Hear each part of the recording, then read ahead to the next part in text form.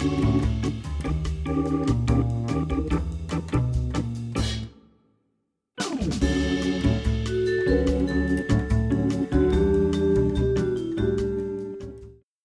and welcome to Upstream with Jim and John, father and son conversations about discipleship and culture in the Pacific Northwest.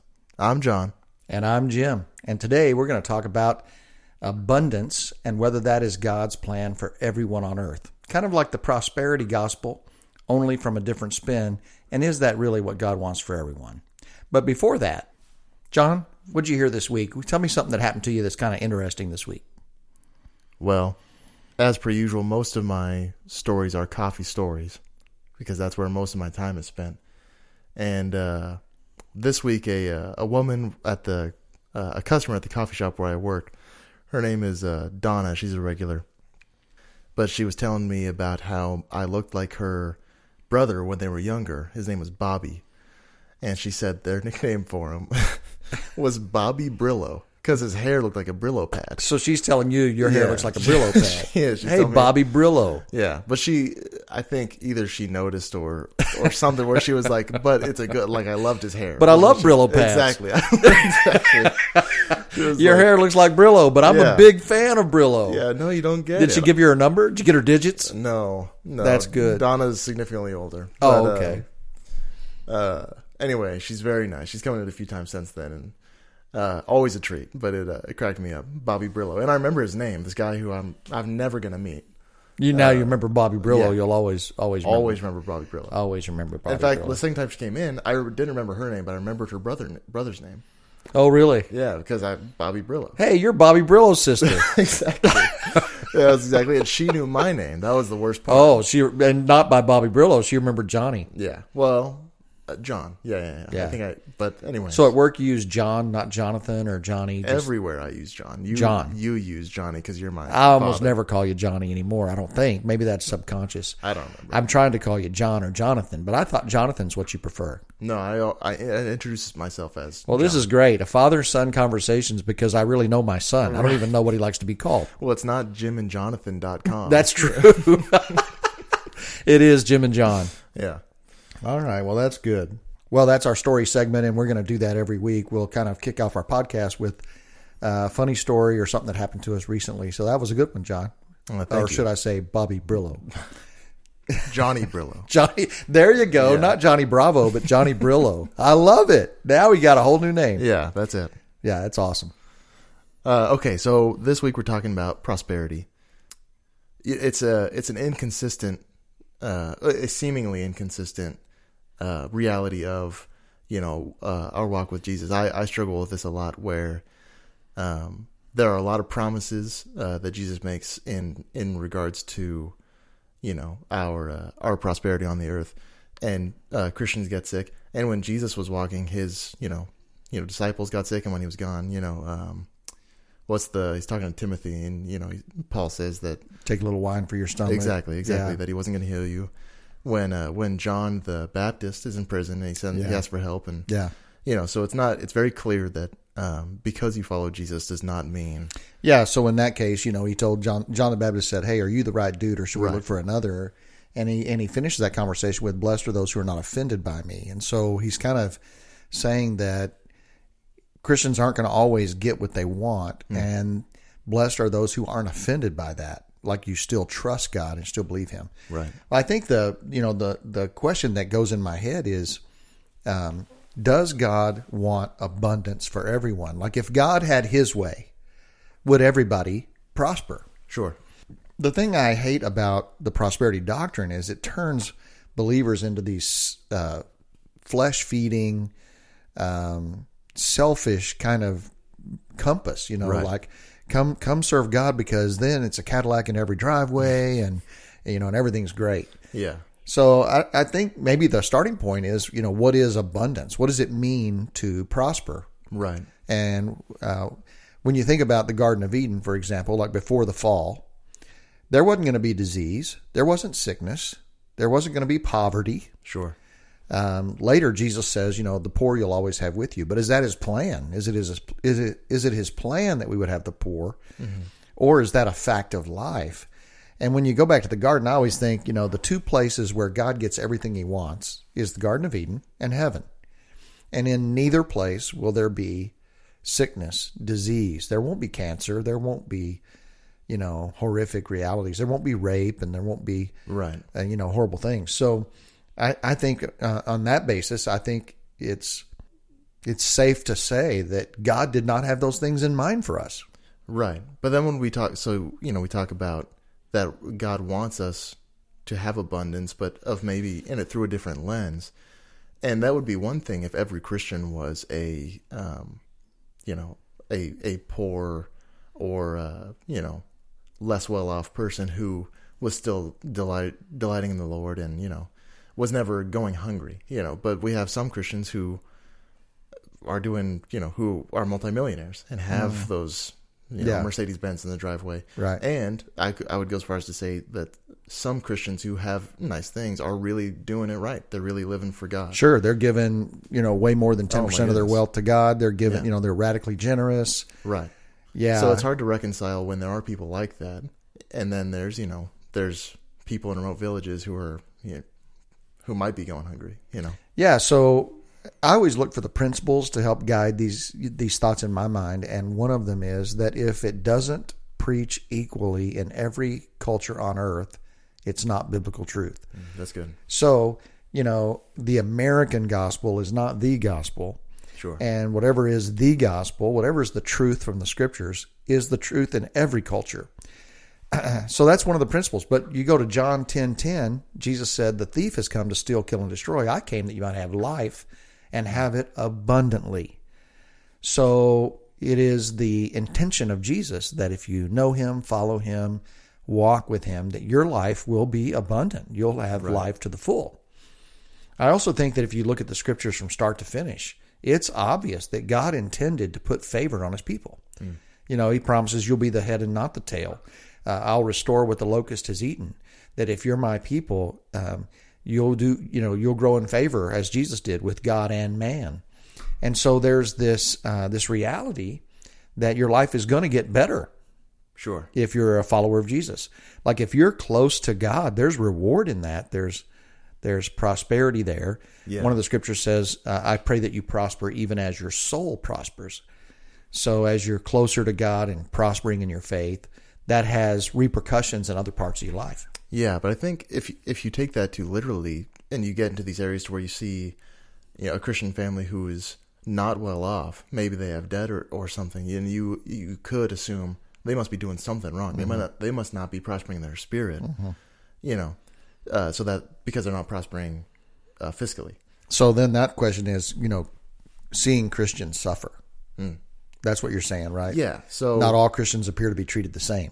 Well, and because so much of the teaching of Jesus specifically is so metaphorical and timeless almost. So he says that you might have life and have abundantly, but then he also says that the world's going to hate you because you hate the world, or you're supposed to be at odds with the world. In this world you shall suffer. All who live godly in Christ Jesus will suffer persecution. Right.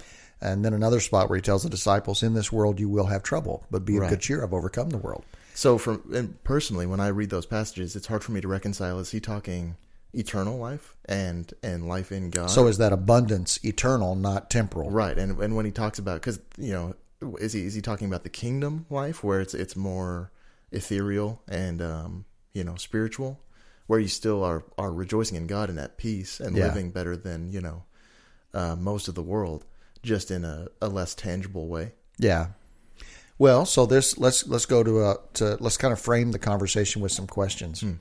What is abundance? When Jesus says you'll live life more abundantly, what does he have in mind? Like, what is the favor of God? What does it mean to be blessed by God? Right? So though I walk through the valley of the shadow of death, I will fear no evil, for thou art with me. Like, you're with me. So there's a favor, there's an abundance, there's a blessedness in our lives, no matter what our circumstances are. So I think the abundance that Jesus had in mind, and the abundance that every Christian can claim and believe, is this favor of God, like the weight of glory on your life, the abiding presence that never leaves you, though you walk through anything, you won't do it alone, and I'll be with you, and I'll sustain you, and I'll hold you. Like, what more could a guy really want than the presence of God? Well, and I think when we're trying to reconcile suffering and a benign God, really the whole world is going to suffer at parts of their life, even people who have got it made in the shade. Yeah. So really your choice is not to suffer or not suffer. It's to suffer physically, but have your peace in God, or to suffer and have your peace anywhere else, Yeah. So, one of the ways I have a lot of little sayings that I love. And I've noticed. One of them is that life is hard. And if you expect life to be easy, it makes it even harder. But if you embrace that life is hard, it becomes exponentially easier. And what you're saying, and I think this is true, there is no one for whom life is easy. Right. There's just no one. And so we know that. We know that this is a fallen world. We live in a cesspool, and you can't live in a cesspool without getting stink on you. And so that's the reality. But in that, we have the favor of God and the blessedness of God upon us. Now, there's also apparently a promise in the Scriptures that we will never be destitute. Sure. I've never seen the righteous forsaken or their seed begging for bread. Clearly, there are people who are begging in horrible developing countries where there's severe economic distress, and they're finding their food in a landfill. And yet God says, I will take care of you. Like if Matthew 6:33, seek first the kingdom of God, and all this stuff is going to be added to you as well. You don't need to worry about what you're going to wear or where you're going to live or what you're going to eat. Right. I mean, these are the words of Jesus. So there appears to be a desire by God that all who love him and walk with him and serve him enjoy provision, maybe not everything they want, but certainly everything they need. So would you say then that there's a bedrock of guarantee where your necessities will be provided? Because I guess now that I think about it, even Elijah going fleeing the king and hiding, I forget the king, it's not important for the story, but and God tells him to wait by this riverbank and wait there, and the birds will bring him food until the river dries up. Right. And him and with the Israelites fleeing Egypt, they got their food unless they were disobedient, right? Is that when the manna stopped? Yeah, well, the manna stopped the day they went in the promised land. So because now the fruit of the promised land was going to feed them, and the manna did not stop until that day. So would you say that? But there was some obedience there. I mean, you got to go out and get the manna for today. Like if you didn't show up at manna time, you went hungry, and if you tried to store up manna, it went bad. So there was an obedience factor. So this is where, for me, I think of what is God's part in the plan of abundance and what is my part, and how does that all work together? Because clearly God's desire, if you read the Bible, to me it's obvious cover to cover, God's desire is that his people be distinguished among all people on the earth. Like they have more peace, they have more joy. They are cared for by God. He fights their enemies on their behalf.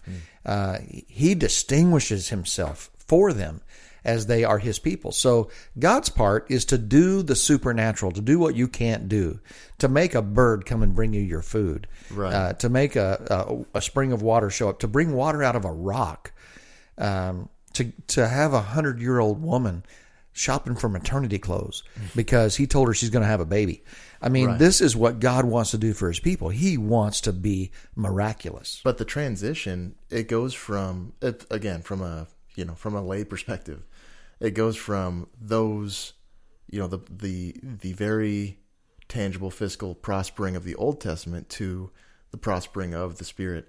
And the followers of Jesus, after he ascends, their lives aren't glamorous, but they have these the fruits of being a follower of God. But it seems like you would have to look harder at them to notice.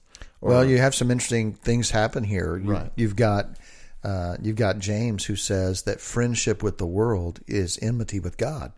And so one thing Jesus is asking of his followers is to take up their cross and follow him. Like, so riches in this life, it's not that they're bad. It's that they don't matter. Yeah. And so prosperity in Christ is a different thing than material prosperity. He takes care of us. I know that I will always have what I need, and I'll probably have more than what I need. Why? Because God has called me to do my job with all my heart, not like I'm working for men, but like I'm working for God. Yeah. Because my life is worship. Well, if I do my work with all my heart, like I'm doing it for God, I'm probably getting promoted. My work life is going to go okay. It's true. And if I follow his financial plan, if I give God the first fruits of my income, and then I obey him and I spend less money than I make, not because it's just stupid, but because it's sinful. Right. And then you don't borrow without I don't doing it the right way. I don't act presumptuous financially. I don't presume upon God to cover my debts. I'm generous with others. You start obeying the principles of God's word, and now what you're doing is you're aligning yourself with God's economy. And things are probably going to trend up and to the right for you. If you live in a developing country among a poor people, you're going to have it better than most of the other poor people because God's favor is on you and you're living your life unto God. So your whole life is an act of worship. So then this might be slightly tangential. We can come on back. But how much would you say? So it's we have a what's the term? It's unconditional love from God. But would you say that this specific blessing, this promise, is conditional to obedience? I think that it's not like you earn it. It's not like a wage. Okay. But I think it's like Hebrews 11. Without faith, it's impossible to please God. For whoever comes to him must believe that he is, and that he's a rewarder of those who diligently seek him. So I would say, that there is a reward for those who diligently seek him. I've said now, I've got this thing where I can't stop thinking about it, that the Bible solves 1,000 problems before they ever arise in your life. Like if you follow God, if you walk after God's word, there's 1,000 problems you've solved that never even show up in your life now. You're not going to get an STD if you follow God's sexual plan. Right. There is a favor that aligns with being obedient to God. And so you get a lot of problems solved in advance. So God's part is to bring the supernatural to bear in your life, to walk with you so that you're never alone and he always meets your need. But your part is to do it God's way. Yeah. Your part is to bow your knee, surrender to God, make him Lord of your life, and simply do what you're told by God. Sure. And so when you do that, you're going to prosper, and I use that in air quotes. Your life is going to be more abundant than the guy next to you who might know Jesus but isn't doing that. And so there's a reward. 2 Chronicles 16:9 is one of my favorite verses. The eyes of the Lord roam to and fro throughout the whole earth, seeking to show himself powerful on behalf of those whose hearts are perfectly his. Yeah. So then what would you say, and if we were to just burn this down to a quote, what would you say to someone who says, why, the disciple who was wealthy, who bought Jesus' tomb or buried Jesus in his personal tomb, what differentiates him from, Paul in wealth? What is it? And is there, what's going on there? Why is there that disparity? Paul they had different callings. So Paul's calling was to advance the gospel where it had never been. But that calling was funded by people like the guy who buried Jesus. So his calling is funded by people who love Jesus and who acquire wealth. So that's this whole spiritual gift thing. For some, you have the gift of generosity. Some you have the gift of giving. Some you have the gift of teaching or preaching. And so your job is to be faithful to the calling of God. But in every case, what needs to be true of us is that financial wealth just doesn't matter to us. Yeah. Like we can enjoy everything and need nothing. As you were talking, I realized I can't think of a single time in the scriptures where a follower of Jesus in the New Testament complains about lack. In fact, Paul says, I've suffered lack, but I've learned the secret of contentment so that whatever circumstances I'm in, I'm okay. I know what it is to have plenty, and I know what it is to have almost nothing. I've been beaten and shipwrecked, but in all these things, I'm more than a conqueror through Christ who loved me. So there's an abundance for us. Yeah. But the key is that we let go of this world. And so you may have much in this world and you may have little in this world, but you will be abundant if you're walking with God and if your heart's fully His. Yeah. So then what would you say, because this is very detached from pragmatism, Yeah. and Yeah. it's not that the Bible encourages you to be reckless with your money, but when Joseph, saves the world during a 7-year drought, Right. or Right. maybe longer, I actually forget. Well, 7 years of plenty, then 7 years of drought. Yeah. Yeah. And he, through God has that wisdom to stockpile the food and then distribute it. Yeah. That's extraordinarily pragmatic. Where there seems to be kind of a tension there between complete reliance on God and, shrewdness or at least wisdom. How do you? Yeah, I would agree. And the bridge is revelation from God. So God spoke to Joseph. Hey, there's going to be 7 years of plenty, and then the bad's coming. I know that in the church, that I pastor, we will, when we have plenty, Yeah. one of the things the elders wrestle with, are we Joseph right now, and God is calling us to stockpile because a famine's coming? Gotcha. Or is this abundance to be used right now for this great opportunity right in front of us? And so, that's again, walking closely with Jesus so that you're understanding. So the pragmatism is stay close to God and keep your ear in tune. And there's also a pragmatism of go ahead and leverage God's principles. In Malachi, God says, hey, test me in this. There's no other place in the Bible where we are encouraged. In fact, we're forbidden to test God. Oh. Jesus said, do not put the Lord your God to the test. But in Malachi, God says, go ahead, test me, which is about tithing. And He says, if you put me first in your money, you watch. And if you don't put me first, your money's going to grow wings and fly away.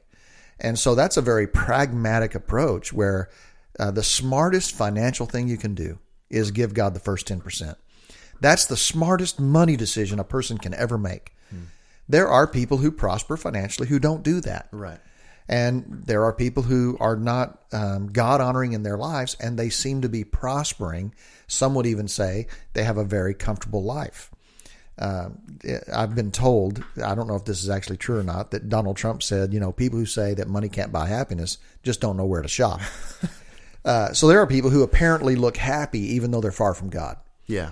But the truth is that the smartest thing a person can do, like if you were just going to say, I'm going to pragmatically be the most shrewd, brilliant guy on earth, what you would do is you would bow your knee to the authority of God and you would do precisely what He tells you to, and your life would parlay in the correct way. Yeah. You're still, life's hard for everybody. Right. We're in a broken, fallen world. Well, just to check the boxes. But the odds would be forever in your favor. Sure.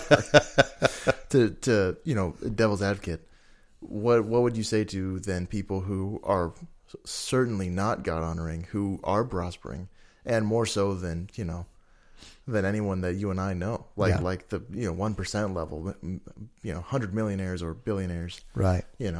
What would you say, or even people even less than that, 6-figure salary? Sure. If money can buy happiness, why are so many of those people miserable? Yeah.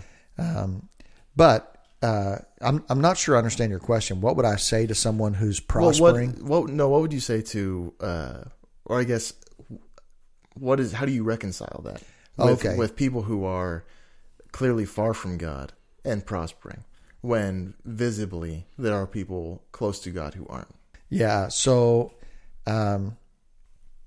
last week we looked at, I'm trying to remember which Psalm it was, but it said, don't look at the wicked, even though they prosper. Like, don't get distracted by that. Sure. Because that's going to happen at times. And part of that is deception. The enemy is going to see to it that some of those people prosper because he wants to crush the Christian who's struggling by watching a guy who's dishonoring God flourish. So it's a way for him to bring discouragement to you. Another thing that just hit me is that, God needs to put His people everywhere so that they can be witnesses for Christ. And you know what that means? That means we need people in cancer wards. We need people to be getting on dialysis because their kidneys aren't working, so that they can share they can share Christ with the other people on dialysis. Sure. Because nobody gets it like somebody who's in it with you. So sometimes I think the New Testament calls us to be. This is where we camp out. Hey, my life can prosper. My life can be hard. But that's not what my life's about. My life is about that it belongs to God. And at the end of the day, when I say my life belongs to God, that means I'm saying, God, you can pour my life out however you want to. And what I'm going to do is be faithful to you. And I think there's an invitation to enjoy that journey, even when it's hard, because of this favor that rests upon you. I don't know if I answered your question. No, yeah, that's great. Yeah, I don't know if I'm right in doing this, but it seems that there is the divide between the very easily visible prospering and the less visible prospering. And I don't know if the Bible would say that is the case, but it seems describing this to someone unfamiliar with the gospel or the way that Jesus tends to speak. Yeah, they go, well, I'm not sure I want to buy that, man. That's right. Yeah, that's not well. And one of the things depends on where you put the finish line.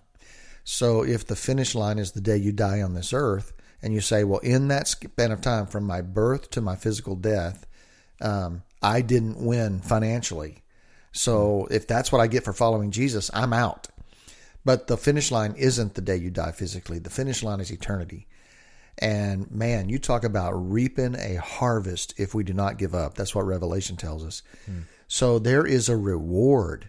Man, there's a reward coming that blows all of this away. I mean, this gold that everybody's living for now is going to be pavement on the streets of heaven. That's awesome. So, I mean, the reward is astronomical, what we're going to get in the long run. So if you make the finish line this physical life, there's a whole lot of ways you can cry foul. I mean, people who are dying young, people who are having their children disappear. If the finish line is this life, you're right. It's hard to reconcile. Sure. So let me tell you my takeaway, John, and then I want to hear yours. Yeah, go for it. I think the way I would summarize my takeaway is that God desires abundance for everyone. He is the source. So one of the things that we need to understand is that all good things come from God. We know that God's job is to be our source. He is our shelter in the storm. He's our treasure. So he's our source. Our job is to walk closely to God. So I think there's an abundance that God hopes for every person. And that's his desire. He's the provider, and my job is to stay close. That's awesome. I would say my takeaway is that the promises of God are always true, and they do not always look the way that we think they will. Yeah. And it's for the best because of how simple-minded we can be in how we see that. So, and how short-sighted we can be. Exactly. That, we want the immediate win. Right. And so I think when we are promised prosperity and other promises, that it is different and better than we would like that to be. I think that's awesome. Well, that's a good place to stop. Yeah, sounds good. Well, thanks for listening. I hope that was helpful to you. We want to encourage you to subscribe to the podcast, so you can click subscribe on whatever podcast provider you're listening to. Also, check us out at jimandjohn.com, where you can read the blog that we write. We post a blog about each podcast, and there'll be some summary points from the podcast itself. Also, you can find other content on there from other blogs that we've written. What else, John? What else? Oh, Instagram. Follow us on social media. Instagram, Jim and John. No H in John. Very no crucial. H in John. That's Jim and John. No H for everything. Hashtag no H. Hashtag no H. Just JON. Yeah. Twitter, we are Jim and John 1. Some shyster got in there before us and took the That ain't right. I know. Jim and John 1, the number. Jim and John 1 is Instagram, and there's no H. And then no, Twitter. That's Twitter. Twitter's Jim and John 1. Instagram, Instagram we got there first. The guy he hadn't heard of Instagram yet. Oh, okay. Just Twitter. He's a caveman. Yeah, he is. Okay, so we are Jim and John on Instagram, and we are Jim and John 1 on Twitter. And if you go to our website, the links to our social media are there anyway. So you can just start at jimandjohn.com. No H. Awesome. Stay loose. Be happy. Be good. God is good. Life is hard. And the best is yet to come.